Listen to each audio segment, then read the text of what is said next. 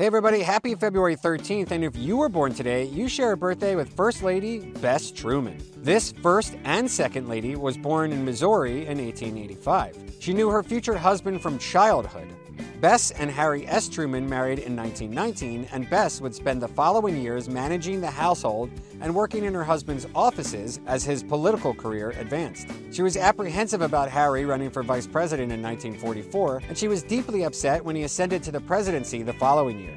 As First Lady, Bess avoided social obligations and media attention whenever possible, and she made regular excursions to her home in Independence. She chose not to continue in the regular press conferences carried out by her predecessors. Bess lived in retirement at her home in Independence, Missouri, until her death in 1982.